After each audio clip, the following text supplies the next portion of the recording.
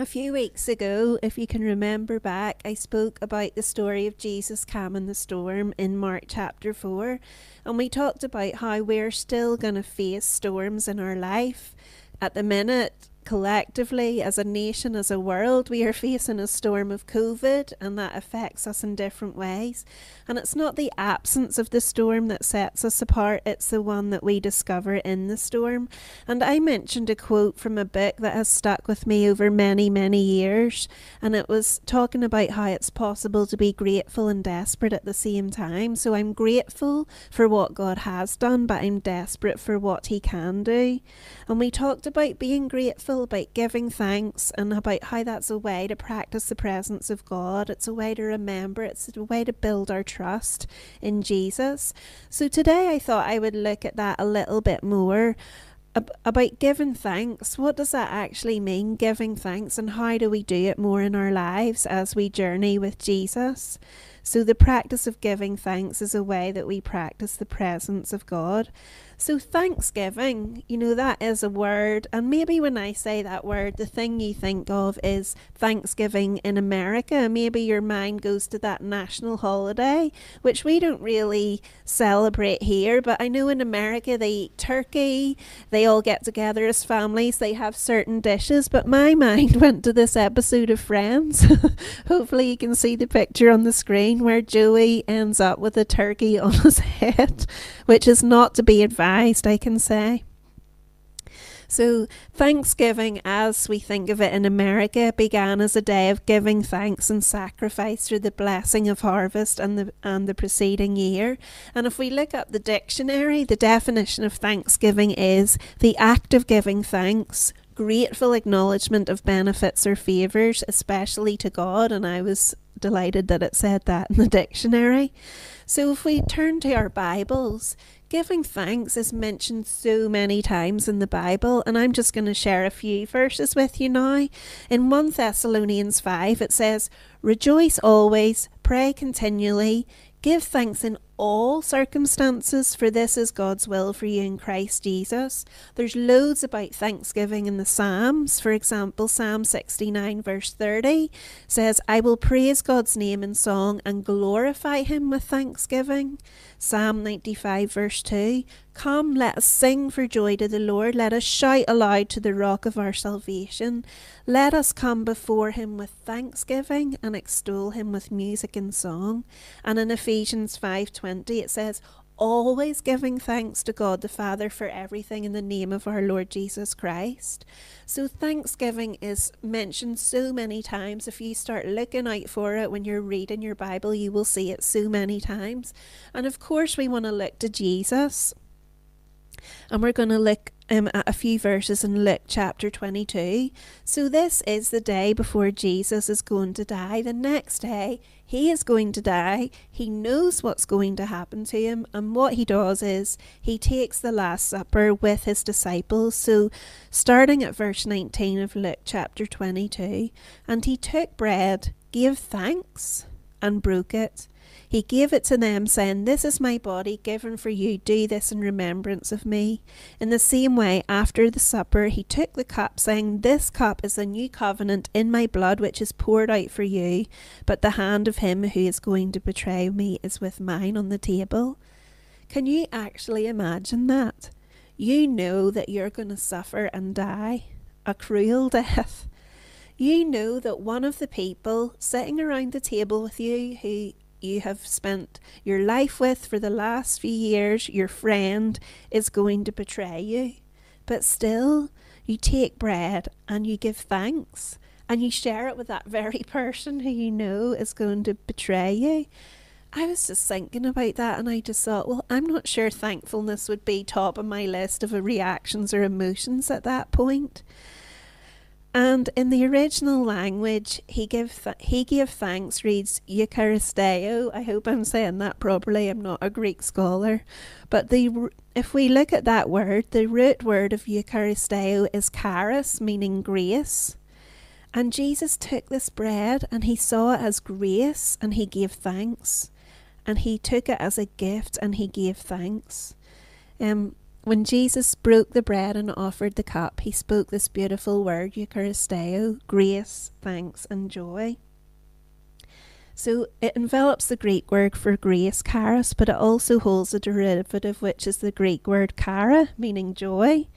So charis, we find grace, Eucharisteo, that word, thanksgiving, chara, joy. So what if this morning we thought about the fact that deep chara joy is found at the table of Eucharisteo, the table of thanksgiving? So one of Christ's last instructions to his disciples before he dies is to take the bread, to take the wine, and to remember. Do this in remembrance of me. He calls them to remember and give thanks, and he calls us to do that as well, and that is what we're going to be doing today as we take communion. So it's central to our faith to remember to give thanks. And why is that central to our faith? Why is remembering and giving thanks so core to our faith? Because remembering with thanks is what causes us to trust, to really believe. Remembering puts us back together in this broken, hurried and fragmented world. Giving thanks helps us to remember and puts us back together. And you might remember that I spoke about this before, and I'm not sorry for repeating it again, because we forget, don't we? We forget to remember. And I read before in Revelation 2 verse 4, I have held this against you. I have this against you. You've abandoned the love you had at first. Remember, therefore, from where you have fallen, repent and do the works you did at first. And we talked about those three things: remember, repent, and do. And this COVID, to me, it just feels so costly. It feels so relentless. It feels like, I've been talking to people during the week, and it's not just people who have COVID or who are sick with that illness. It's the knock-on effect to other people, to people who are in hospital with other things, to people who can't see their own mum for months because of COVID, because they're in a care home, who are talking to them from outside through a window. This COVID is so costly, and that's why as we do life with Jesus, we need to remember his word, remember his promises. We need to let our faith be bigger than our fear, repent and turn to the Lord and do the things we did at first. Worship him, abandon ourselves to him, lay our lives down, pray and give thanks. We also see another time in the Bible Jesus giving thanks, and it's this same word, Eucharisteo, and it's in Matthew chapter 14, starting at verse 17, and we read, "We have here only 5 loaves of bread and 2 fish, they answered. Bring them here to me, he said, and he told the people to sit down in the grass. Taking the 5 loaves and the 2 fish and looking up to heaven, he gave thanks and broke the loaves. Then he gave them to the disciples, and the disciples gave them to the people. They all ate and were satisfied. And the disciples picked up 12 basketfuls of broken pieces that were left over. The number of those who ate was about 5,000 men, besides women and children." So just imagine that, 5 loaves and 2 fishes. A boy's packed lunch becomes more than enough when Jesus gets his hands on it. And it says he gave thanks, Eucharisteo. So Jesus embraces what is not enough, and he gives thanks. And when he gives thanks, there is more than enough. So thanksgiving, Eucharisteo, always precedes the miracle. And when we give thanks, thanksgiving creates abundance. And a miracle of multiplying happens when we give thanks.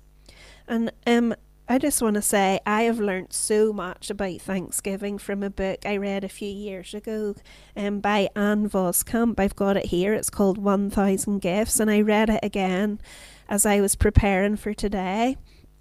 And one thing that struck me was when you talk about Thanksgiving, you say, giving thanks. And whenever I picked up this book and I started reading it, I was like, giving thanks. What's this going to be like? But part of me was thinking, how can you give thanks when there's so much pain? How can you give thanks, especially right now when the world seems in chaos and when people we know are struggling? How do I fully live and give thanks when life is actually full of hurt? And what I learnt from reading this book and from Anne's story that she so honestly shares, that it's possible to find blessing even in pain. The very first chapter of this book starts with a story of profound pain. She talks about the accidental death of her little sister, who was only a small child at the time, and how it affected her whole family. You know, her father turned his back on God. Her mother had to go into hospital multiple times for specialist help. And, you know, the question was asked, how can there be a gift even in the face of intense personal tragedy? And Anne talks about this in the book, and she talks about the ache of this wounded world, how there's things we might not understand, we might never understand till we get to heaven. And she shows that God is with us in pain and meets us in the place of pain. So how do we find gratefulness when we weep? And we can find comfort to know that in the midst of our pain, our God is keeping a list. He records our misery. It says in the Bible, he lists our tears, and that can change us in our perspective. I love the Passion Translation. In Psalm 56, verse 8, it says, "You've kept track of all my wandering and my weeping. You've stored my many tears in your bottle. Not one will be lost, for they are all recorded in your book of remembrance." So Anne says, God does not slumber, for he cannot cease to bear testimony to our hurt. God keeps a list. It's a wildest love that drives the father to record his child's every lament. We never ache without God attending, and he can't stand to see a tear fall to the floor. God cups our grief and puts our tears in his bottle. That's so powerful. You know, Christ went through unimaginable pain on the cross, separated us from his Father, and that's how he can understand our pain. He gave his life to understand our pain. So when we remember hurt, when we say remember, and the first thing we remember is hurt, and we feel weak, God's strength can come. His strength is made perfect in our weakness, and his nail-pierced hands can help us up, and that means it's safe to trust. So we can give thanks even in the midst of pain, because there's a good God leading, and sometimes it might not even feel like that. Sometimes we might not see it in the time. We might not realize till years later, but God is with us. And I don't know about you, but sometimes I find in the darkest places where we're suffering, that's where we meet God in a way that we might not when things are actually going well. So, as Paul said yesterday, I went to the women's conference at Causeway Coast Vineyard. Well, I say went. I was in my own living room watching it on an iPad. But it was so inspiring, and there was a lady there who spoke. She's from America. With the powers of technology, this can happen online. She's called Catherine Wolfe, and she's written a book called Hope Heals, and that I've been following her on Instagram, actually, so I was really looking forward to hearing her speak. And this lady had a stroke in her 20s. She was a mother of one, and it totally changed her life. She spends most of her life now in a wheelchair, and at that time she had to relearn everything. She had to relearn how to talk, how to eat, and she described how she was watching other people look after her baby while she couldn't do anything, and how painful that was. Her story was incredible. That's a picture of her there. And some of the things she said just really hit me. You know, she said, it's okay to have sorrow in your story, and it may not be redeemed until heaven. Like, what happened to her will always be a part of her story. But hope got her through. Hope got her through these difficult times. She knew that God was with her, and she reminded us that light shines in the darkness, and the darkness has not overcome it. And this really blew me away. She said, we need to disrupt the myth that joy can only be found in the pain-free life. She has found joy in her life, even though this awful thing happened to her, and she continues to deal with that and live with that. And she shared these verses from Habakkuk 3, verse 17 and 18. Though the fig tree does not bud, and there are no grapes on the vines, though the olive crop fails, and the fields produce no food, though there are no sheep in the sheepfold, and no cattle in the stalls, yet I will rejoice in the Lord. I will be joyful in God my Saviour. And, we could insert so many things there, instead of the fig tree not budding, though, unemployment strikes or someone's ill. There's so many things, especially right now, we could insert there. But yeah, I will rejoice in the Lord. I will be joyful in God, my Saviour. And I love what Anne Voskamp says. Gratitude isn't only a celebration when good things happen. Gratitude is a declaration that God is good no matter what happens. That just blows me away. Gratitude isn't only a celebration when good things happen. Gratitude is a declaration that God is good no matter what happens. And when I was reading this book, to be honest, it felt like to me like a wrestle, like she's wrestling to work all that out. When I was reading it, I was wrestling in my head to work it all out, because that's a hard thing to say, isn't it? And it all started for her because a friend dared her to make a list. Could I write a list of 1,000 things I love, 1,000 things? And she might have thought to herself, oh, another list, like I've already got a list for Thanksgiving, I've already got my to-do list, I've got a Christmas list. But she starts to write this list of 1,000 things, and they're not always big things. So I thought I would start to write a list of things I'm grateful for and things I'm thankful for, and they don't have to be big things at all. It could be small things. So things like friendship, birdsong through a window in the morning, homemade soup, soft bread, a walk by the sea, a thought-provoking conversation, a wee dog who makes me laugh, a warm hot water bottle. And if you read Anne Voskamp's, hers are much more poetic because she lives in a farm. Hers are like a shaft of light through a sheaf of corn or something like that. But, it's not about being grateful for the big picture things. It's about being grateful for every small thing, that every gift that God gives. She's on this journey, and it's so rich and deep, where she learns about thanksgiving and grace and joy in Eucharisteo.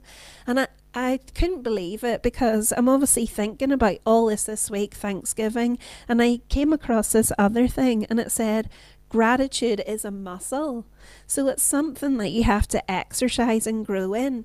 And it doesn't come naturally, really, to lots of us. Let's face it, probably some of us. It is easier, isn't it, to grumble, to moan, and even yesterday, I'll be honest, I was thinking about Illuminate at the conference, and I was like, oh, it's online. Oh, I'm going to be sitting by myself watching it. Oh, I just want to be at Causeway Coast with all the girls, and we get to worship. You're in a room of 1,000 women, and everyone's worshipping. You get to go out and have a nice dinner.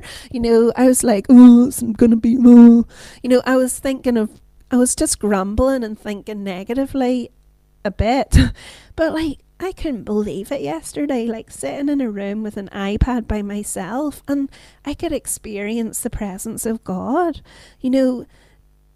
Some of the things those women said blew me away. There was a conversation between Tori from Causeway Coast Vineyard and Dana Masters from Lagan Valley Vineyard, and my heart was sore after listening to it. It was so powerful. So I had to change my attitude and be grateful and thankful. Thank you, God, that you met me in my house. Thank you for technology that made that possible. Thank you for those women sharing their hearts. Thank you for the team that took a risk to do an online conference. Thank you that my family left me in peace to let me watch it. Thank you for a conversation that moved my heart so much that it actually hurt. So I need to learn gratitude. I need to reframe what I'm thinking. And as Anne learned this through making her list of 1,000 gifts, I just feel like we need to find a way to learn this, because it doesn't always come naturally and we need to choose. And then I thought of Paul in Philippians 4, that, him saying, I have learned. So if we look at verse 11 to 13, I'm not saying this because I'm in need, for I have learned to be content whatever the circumstances. I know what it is to be in need, and I know what it is to have plenty. I have learned the secret of being content in any and every situation, whether well-fed or hungry, whether living in plenty or in want. I can do all this through him who gives me strength. So gratitude in the midst of whatever we're facing, death, divorce, debt, You know, that's a language that we have to learn how to speak, because storms will come and life happens to us. But to learn how to be grateful or happy, whether our hands are full or our hands are empty, that is a secret worth spending a life on learning. So guys, I just want to encourage you this morning. We need to practice this ourselves. Like, I don't know if you want to start writing a list of 1,000 things you're thankful for. Maybe you could start with 10 or 100. But, you know, we need to find a way to do this in our lives. This booklet, I have mentioned it before, How to Spend Time with Jesus. Like, part of what they say in this is, when you're spending your time with God each day, think of 3 things you're grateful for, and then recall them during the day and allow yourself to feel joy because of those things during the day. I've still got some of these, by the way. Email me if you want one posted out. So what I'm really asking you today is, how will you learn this? How will you put it into practice? You know, life with Jesus isn't just like tuning in on a Sunday morning and saying, look, that's nice, isn't it? Oh, Paul's talk was lovely today, or Chantel, or whoever, and then just going on about your week. It's about incorporating this into our journey, into our story, practicing these things so that it gives us a firm foundation, so that we've got something to stand on. You know, that girl Catherine Wolfe yesterday, it really struck me, because she said someone asked her, in when you were facing that, did you ever just think, I can't do this anymore? And she did describe, she got to this really dark place where she was watching other people look after her baby, and thoughts started to come into her head like, oh, it would be better if I wasn't here, or I'm just a burden. And she said, if I wasn't here, he could have a new mum. Gosh, that really got me. But the thing that came into her head was the truth. I am chosen. God loves me. All these verses that she'd known throughout her whole life came into her head at that point and replaced those lies with truth. So I'm just saying this because we need to practice these things. We need to have these things firm in our hearts so that when the storms come, we have truth ingrained in here. We have a foundation to stand on so that when the enemy tries to come at us, we have something firm. So how do we learn to give thanks in the pain? How do we learn the secret of being content, whether in plenty or in want? So every day is a new day. Every day is a day we get to rejoice in, to be glad, and we get to choose radical gratitude. The practice of giving thanks, a daily intentional practice of giving thanks, that is a way to practice the presence of God, to stay present to his presence. You know, literally counting our blessings helps us to see the one who we can count on, that Jesus who is present in the boat with us, Jesus who calms the storm. So in these days, if we want to withstand the storm, we need to stay close to Jesus. We need to practice his presence, practice gratitude, thanksgiving, and remember the good things he has done for us and find joy. So God asks us to give thanks in everything, because this is how you will live through anything. That verse in Thessalonians says, give thanks in all circumstances, and that is a way to help us live through anything. And I'm just going to finish now by reading Psalm 100 to you, and then we are going to take communion, and then we're going to worship. And I was thinking about worship as well. You know, worship isn't just singing a song. Worship is giving glory to God, and worship is a way to help us remember. You know, so many of the Psalms are like extol him in song, give thanks.